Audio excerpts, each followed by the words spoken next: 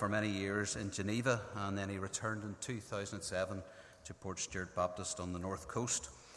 He's recently completed a master's programme of study and has both a wide preaching and teaching ministry connected to many churches and various Bible colleges, and we've appreciated Alan's visited us in the past and his teaching on many occasions. And I'd like to hand the rest of the service over to Alan. Thank you.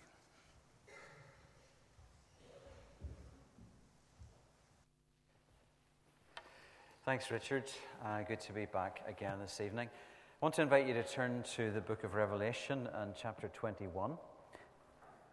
As Richard's already been saying, this is the first part of a series that's going to run over the next 3 weeks. David Farrell is going to be continuing this theme next week and the following week. Although I think the general focus is the last two chapters in Revelation, I think the particular focus really centers on the first 3 verses of Revelation chapter 21. And so I want to begin by reading not just the first 3 verses, but just a little bit further into verse 5, Revelation chapter 21. So this is John writing in his vision. He says, "Then I saw a new heaven and a new earth. For the first heaven and the first earth had passed away, and the sea was no more. And I saw the holy city, New Jerusalem, coming down out of heaven from God, prepared as a bride adorned for her husband.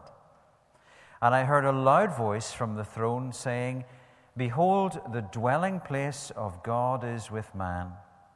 He will dwell with them, and they will be his people. And God himself will be with them as their God. He will wipe away every tear from their eyes, and death shall be no more, neither shall there be mourning, nor crying, nor pain any more. For the former things have passed away.' And behold, the one who was seated on the throne said, 'Behold, I am making all things new.'" And may God help us as we think about his word this evening. In January 1991, which some of you won't remember because you weren't yet born, the then President of the United States of America was George Bush Sr. And in that month, he made a speech to his fellow citizens of America, and the occasion was the invasion of Iraq at the time of the First Gulf War. Iraq had just recently invaded Kuwait, and in response to that, America was going to invade Iraq. And here's what he said. He said, "This is an historic moment. We have in this past year made great progress in ending the long era of conflict and Cold War. We have before us the opportunity to forge for ourselves and for future generations a new world order, a world where the rule of law, not the law of the jungle, governs the conduct of nations. When we are successful, and we will be, we have a real chance at this new world order, an order in which a credible United Nations can use its peacekeeping role to fulfill the promise and vision of the United Nations founders." A couple of months later, when the war finished, he made a speech, this time to the American Congress. And here's what he said. "Now we can see a new world coming into view, a world in which there is the very real prospect of a new world order. In the words of Winston Churchill, a world order in which the principles of justice and fair play protect the weak against the strong. A world where the United Nations, freed from Cold War stalemate, is poised to fulfill the historic vision of its founders.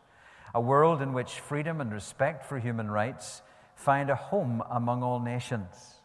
The Gulf War put this new world to its first test, and, my fellow Americans, we passed that test. Tonight, as our troops begin to come home, let us recognize that the hard work of freedom still calls us forward. We've learned the hard lessons of history. The victory over Iraq was not waged as a war to end all wars. Even the new world order cannot guarantee an era of perpetual peace, but enduring peace must be our mission." Now, even if you slept through half of that, you probably noticed that there was a recurring phrase. He kept talking about a new world order. And he said about a new world order that in this new world order, nations would operate by the rule of law, not by the law of the jungle. He said that justice and fair play would protect the weak against the strong. He said that freedom and respect for human rights would find a home among all nations. And yet, he recognized that even the new world order would not necessarily guarantee peace. You see, when he said all of those things, he was encouraged by the end of the Cold War, the standoff between the United States and Russia. Obviously, in the decades prior to that, there'd been the Second World War, and not very long before that, the First World War. And as he surveyed history and what he thought was the direction of history, he thought there was this, that people were standing on the threshold of this new world order. It wasn't something that he thought everybody was automatically going to fall into line with, but he said, we need to build this new world order, and he saw it as a possibility. Now, we're almost 3 decades beyond the time when he was making those speeches.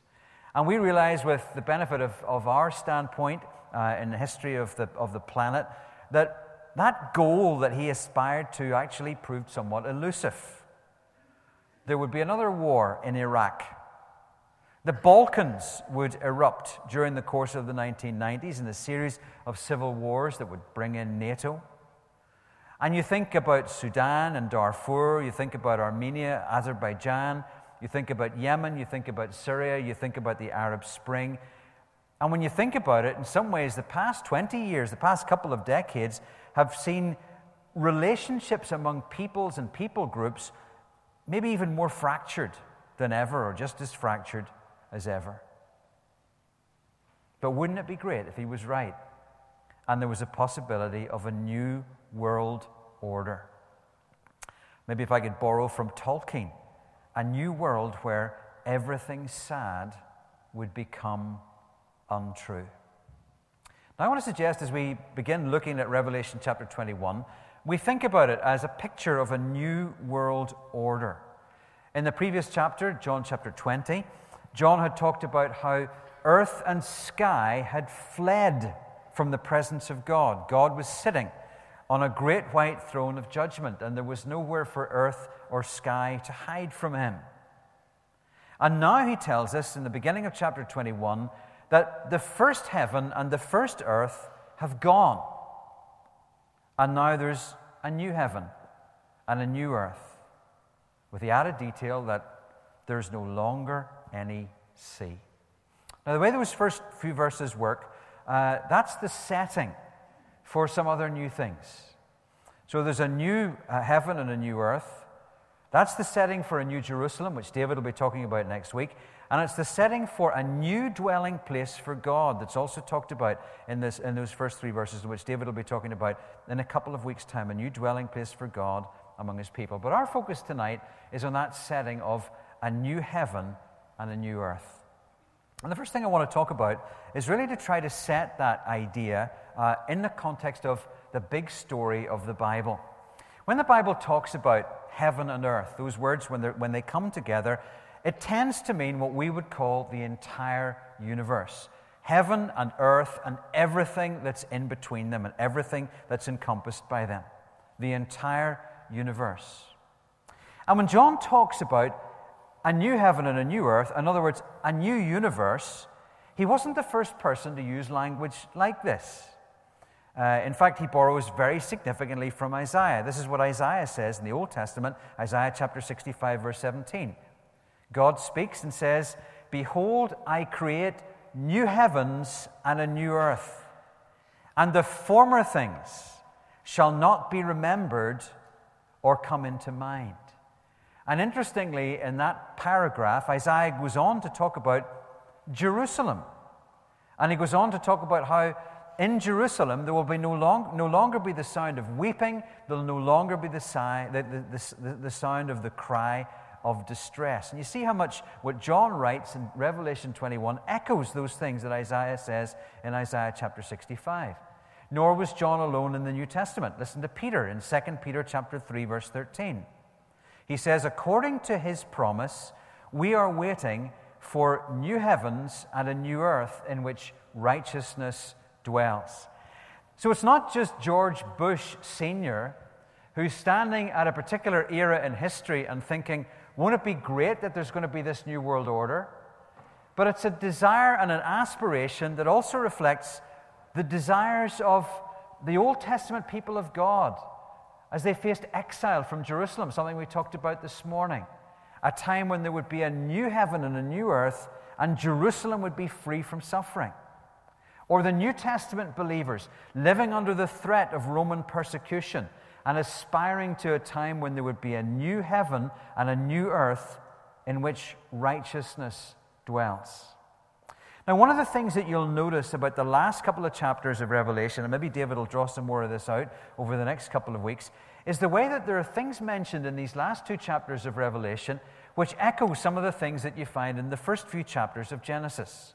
Echoes in the last couple of chapters of the Bible with things that are talked about in the first few chapters of the Bible. For example, if you were to go to Revelation chapter 22, you would find there that John talks about the tree of life. He says it's on either side of the water of life, or the river of the water of life, and that it's healing. Its leaves, rather, are for the healing of the nations. The tree of life, there for the healing of the nations. Where have you read about the tree of life before? Well, you read about it in the book of Genesis. In the first 3 chapters, it was the tree that Adam and Eve were prevented from eating from it after they had chosen to disobey God, and they were banished from the Garden of Eden. Excluded from the tree of life at the beginning of the story, and yet at the end of the story, the tree of life is there, and its leaves are for the healing of the nations. That's one example. And I think there's an even more obvious echo in that phrase when John simply says, I saw a new heaven and a new earth. What are the first words of our Bible, the beginning of Genesis? In the beginning, God created the heavens and the earth.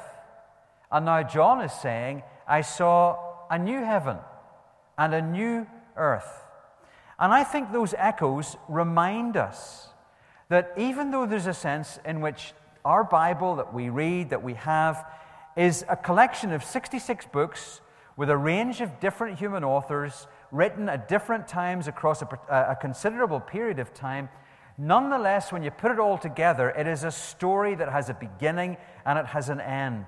It's a story that's actually going somewhere. It's a story that you can sum up in 4 words. Number 1, creation, the story that's told in the opening pages of the Bible. It's a good creation. God saw that it was good. And the design and the majesty of this creation are meant to point us to the wisdom and the majesty of God Himself, the Creator. Second word is the word fall. It's the story of Genesis 3. Adam and Eve decide to declare their independence from God, and they find themselves excluded from the tree of life and from the whole of the Garden of Eden. And they find themselves living in a world of brokenness and struggle. The third word is redemption. Creation, fall, redemption. And it's a word that talks about the heart of God's plan. It's a rescue act. And that rescue act finds its center in the work of Jesus Christ on the cross. On a personal level, we find that redemption that He accomplishes on the cross means the forgiveness of our sins. It's what Paul describes it as in his letter to the Ephesians. But it's more than that, because in the work of Christ, God is actually preparing to bring everything that's been broken back together again. Creation, fall, redemption, and then pointing forward to the future, to restoration, where there will be a time when everything will be brought together in Christ, and God will, in the words of Revelation 21 verse 5, make all things new. That's the story that the Bible writers are telling us. That is the story in which you and I live out our individual stories. That's the world that we live in. It's a world which is part of God's originally good creation. And yet it's a world which has been marred and marked by the fall and rebellion. It's a good and yet broken creation. Think about it.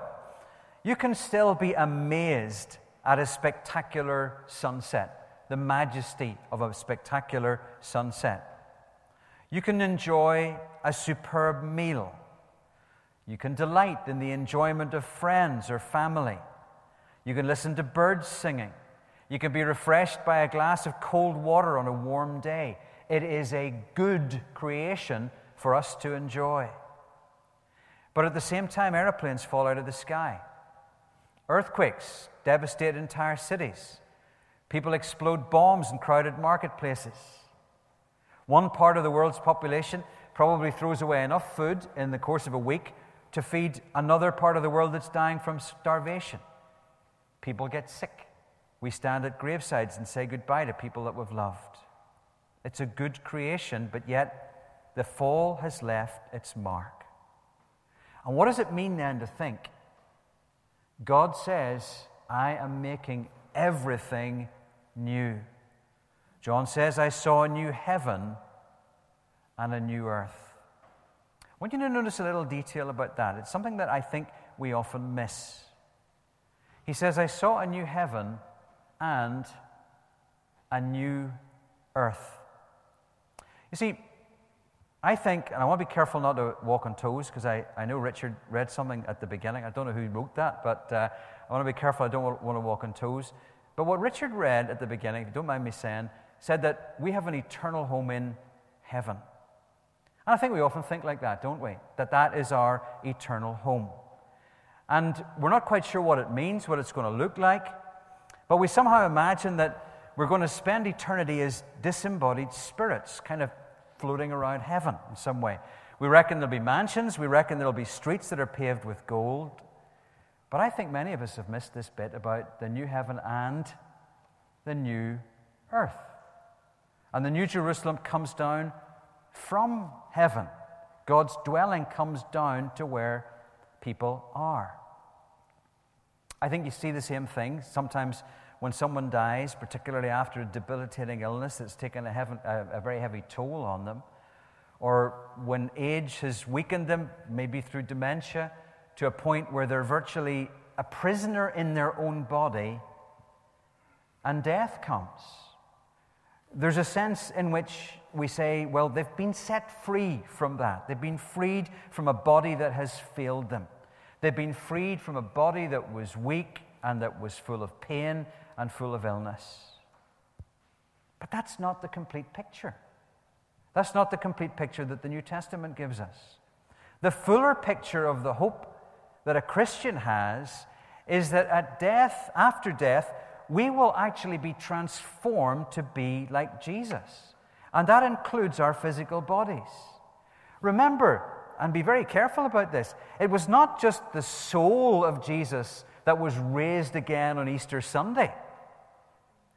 And when ascension happened and Jesus left his disciples, it wasn't just the soul of Jesus that was taken up into heaven. Jesus was taken up in a physical body. It was a physical body that seems to have been different in some ways, but yet it was still his body. It was different from what it was before his crucifixion and after his crucifixion. After his crucifixion, it still bore the marks of crucifixion, but yet somehow it was different. There was a connection between what was and what it then became.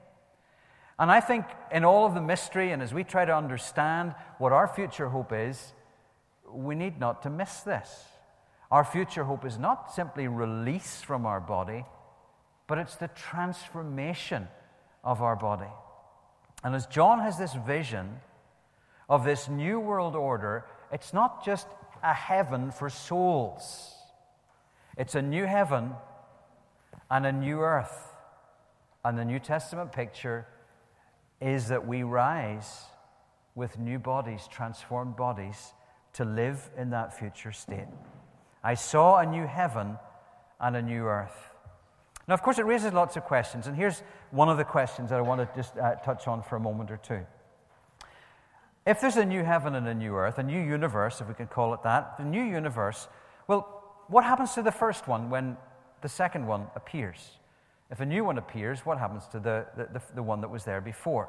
John simply says, in Revelation 21, he says that the first heaven and the first earth had passed away. They had moved on. And instead, he saw a new heaven and a new earth. And at face value, it looks very simply as though the first universe has simply been taken away somewhere, we don't know where, maybe burnt up, destroyed, and it's been replaced by this new universe. But where does the first universe go? Does it just simply cease to exist? And is there any connection between the old universe and the new universe? Now, that's a question that has been discussed by theologians and biblical scholars. It's discussed today by them, but it's been discussed actually since some of the earliest centuries in the history of the church. People have had different views on it. And basically, there are two views as to what happens. Here's the first one. The first basic idea is that God will come in judgment, what's called the day of the Lord. He will burn up the first universe, and he will replace what has been destroyed with a new universe. And the main verses that people will look to in order to support that view would be, for example, Revelation 21, verse 1, the old heaven and the old earth, the first heaven and the first earth, rather, had passed away, or 2 Peter chapter 3, which has quite a number of references to fire and destruction. And people will look to that and say, well, see, this is just all going to burn up in judgment. God's just going to destroy it, he's going to toss it away, and he's going to build a new one instead. A few years ago, there was a well-known American preacher, I'm not going to mention his name, but he was speaking at a conference and he made this comment. He said, I know who made the environment. He's coming back and he's going to burn it all up. So yes, I drive an SUV. Now, apparently he was criticized for his comments, so he issued some kind of apology. Now, he maybe would look at 2 Peter chapter 3. Well, it's all going to burn up anyway, so it doesn't really matter what we do to it in the meantime. Now, I don't think that 2 Peter chapter 3, however you understand it, requires that kind of that attitude. But sometimes that's actually the reputation that Christians have. But even if God eventually destroys this universe in order to replace it with a new universe, surely it doesn't justify you and me trashing it like an old piece of rubbish. You know what it is? You go for a walk in the countryside and you see along the side of the road people have had their McDonald's and they've tossed out their wrappers and their paper cups or cans or whatever it might be, tossed it out at the side of the road, and you think, you know, what's wrong with people that they do that kind of stuff? Well, is it any different if we just trash the world that God has made? This is God's world. The earth is the Lord's and everything in it, and we have been entrusted with it as stewards. That doesn't mean that we worship it. That would be idolatry or pantheism. But we need to treat it with reverence because we reverence the one who has made it, and we worship the one who has made it, and we treat it as stewards. So that's one view, is that God will just destroy this universe and replace it. The other view is that God will come in judgment and there will be fire, but the fire is not a fire that burns everything up irreparably. It's a fire that is used to purify. And the result will be a new heaven and a new earth that have been purged of evil. In other words, instead of annihilation and replacement, you have restoration and renewal. And among other things, people would look at, for example, Romans chapter 8, which talks about the creation, the created order. And it says that it's groaning, it's longing for the day of redemption. And it says that that created order has been subjected to futility. And it looks forward to a day when it will be set free from its bondage to decay. And so folk would say, Romans chapter 8, the created order, with all of its brokenness, is actually looking forward to a time when it's set free from decay. Doesn't seem the same as just burning it all up and tossing it away to replace it with something else. Now, I actually think there's a tension between these two things. And I think you see it even in Revelation chapter 21. I think when John says that the first universe had passed away, well, that makes you lean towards the idea, well, it's gone, and here's a completely new one, starting from scratch. But what God says in verse 5, I think maybe sends us in a different direction. Because as several people have noticed, God doesn't say, I am making all new things. He says, I am making all things new. Now, either way, there's going to be a radical change, a sufficient transformation for this to be called a new world order. And that takes me to another question. What's it going to be like? We talked about George Bush and how he saw the New World Order politically and internationally. But what about the New World Order that John sees? Well, it's interesting he highlights a particular feature right at the beginning that strikes you as a little odd. He says, there was no more sea. I can remember a number of years ago, one of the speakers at New Horizon, he spent an entire evening preaching on that part of the verse. There was no more sea. An entire evening on one verse. It's a tough verse, isn't it, in some ways? Say you like scuba diving or something like that. You know, you look at, there's a new heaven, there's a new earth. Well, that seems wonderful. But no scuba diving? No windsurfing? I mean, if you have your holiday cottage on the north coast or in Donegal somewhere, and you like nothing better during the summer than just going for a long walk along a beach in Donegal and looking at the ocean and praying as you walk and so on, and you think, why would God do away with the sea? The sea's wonderful. Well, maybe we need to think a little differently. Maybe we need to think, for example, about what Isaiah says in Isaiah 57. He says, the wicked are like the tossing sea, for it cannot be quiet, and its waters toss up mire and dirt. There is no peace, says my God, for the wicked. See, that's a different way of thinking about the sea, isn't it? It's quite different from Portstewart Strand. Here's the sea that never rests, and it tosses up mire and dirt. And it would be no bad thing, would it, to be living in a new world order where there's no restlessness, where there's not something that's constantly churning up rubbish and disturbance. And as for the book of Revelation itself, chapter 13 tells us that it's from the sea that there appears the notorious beast.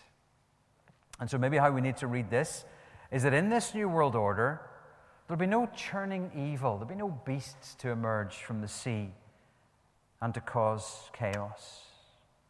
And this new universe, as the verses go on to say, will be the setting for this new Jerusalem that will come down out of heaven. This will be the setting for God to dwell among men and women. Just as he walked with Adam and Eve in the Garden of Eden, there's another echo for you. He will be his people's God and they will be his people. That's a theme that runs all the way through Scripture as well. And you notice, and it's wonderful to see this, that the first thing he does, he wipes every tear away from the eyes of his people. Wipes them away. And then John says there's a few other things that are going to be taken away as well. They're going to be missing. There will be no more death. There will be no mourning. There will be no crying. And there will be no more pain. That's the picture of the new world order. In fact, John says, the old order of things has passed away. There's that word again. Along with the first heaven and the first earth. And we will live in an existence that no longer experiences anything that has come and belongs to the fall. The former things will have passed away. Some of you may have heard a story that John Ortberg tells in one of his books. It's a story of a woman who'd been diagnosed with a terminal illness and given just a short time to live. She sent for the pastor of her church so that they could discuss some of the aspects of her final wishes. They talked about the songs that she wanted to have sung at her service, talked about the parts of the Bible that she wanted to have read. And she said that she'd like to be buried with her favorite Bible in her left hand. And just before her pastor left her, she said she had one more request, and it was an odd request. She said she wanted to be buried with a fork in her right hand. And she explained to him how she had noticed something. In all the years of attending that church, there'd been various meals and social events, and the dishes would be cleared at the end of the main course, and someone would always say, "Make sure you keep your fork." And she said when she heard people say, "Keep your fork," she knew that something better was on the way. Chocolate cake, apple pie, keep your fork. So she said to the pastor, "I just want people to see me there with a fork in my hand. And I want them to wonder what's with the fork. Then I want you to tell them, keep your fork, the best is yet to come. God will wipe away every tear from their eyes, and death shall be no more, neither shall there be mourning nor crying nor pain anymore, for the former things have passed away." And he who was seated on the throne said, "Behold, I'm making all things new." That's the setting of our future hope, a new heaven and a new earth. But just as I finish, we live in the tension, don't we, of the now and the not yet. The tension of believing that God is going to make all things new, and yet realizing, well, we still live in a broken world. And yet, isn't it true that what our Christian faith means is that somehow the new has already broken in? The coming of Jesus with the work of Jesus. Doesn't Paul say, if anyone is in Christ, new creation? It's the beginning of it. Today's Pentecost Sunday. And just as Psalm 104 says, it's when God sends His Spirit that the land is renewed, so you and I have the opportunity, even while we wait for the perfect restoration of everything, we have the opportunity to experience the renewal that the Spirit brings. And I want to close with the words of a prayer just slightly adapted from a man called John Parlberg. Holy Spirit, Lord and giver of life, at the beginning of time you moved over the face of the waters. You breathe into every living being the breath of life. Come, Creator Spirit, and renew the whole creation. Holy Spirit, voice of the prophets, you inflame men and women with a passion for your truth, and through them call your people to the ways of justice and compassion. Come, Spirit of righteousness, and burn in our hearts. Holy Spirit, Spirit of Jesus, by your power Jesus came to bring good news to the poor and release to those held captive. Come, liberating Spirit, and free us from the powers of sin and death. Holy Spirit, advocate, teacher, you speak to us of our Lord and show us the depth of His love. Come, Spirit of truth, abide in us and lead us in the way of Jesus Christ. Holy Spirit, wind and flame, you filled disciples with joy and courage, empowering them to preach your word and to share your good news. Come, Spirit of power, make us bold witnesses of your redeeming love. Holy Spirit, Spirit of peace, you break down barriers of race, language, and culture and heal the divisions that separate us. Come, reconciling Spirit, and unite us in the love of Christ. Holy Spirit, Lord, giver of life, at the close of the age, all creation will be renewed to sing God's praises. Come, Creator Spirit, and make us new creations in Jesus Christ. Amen.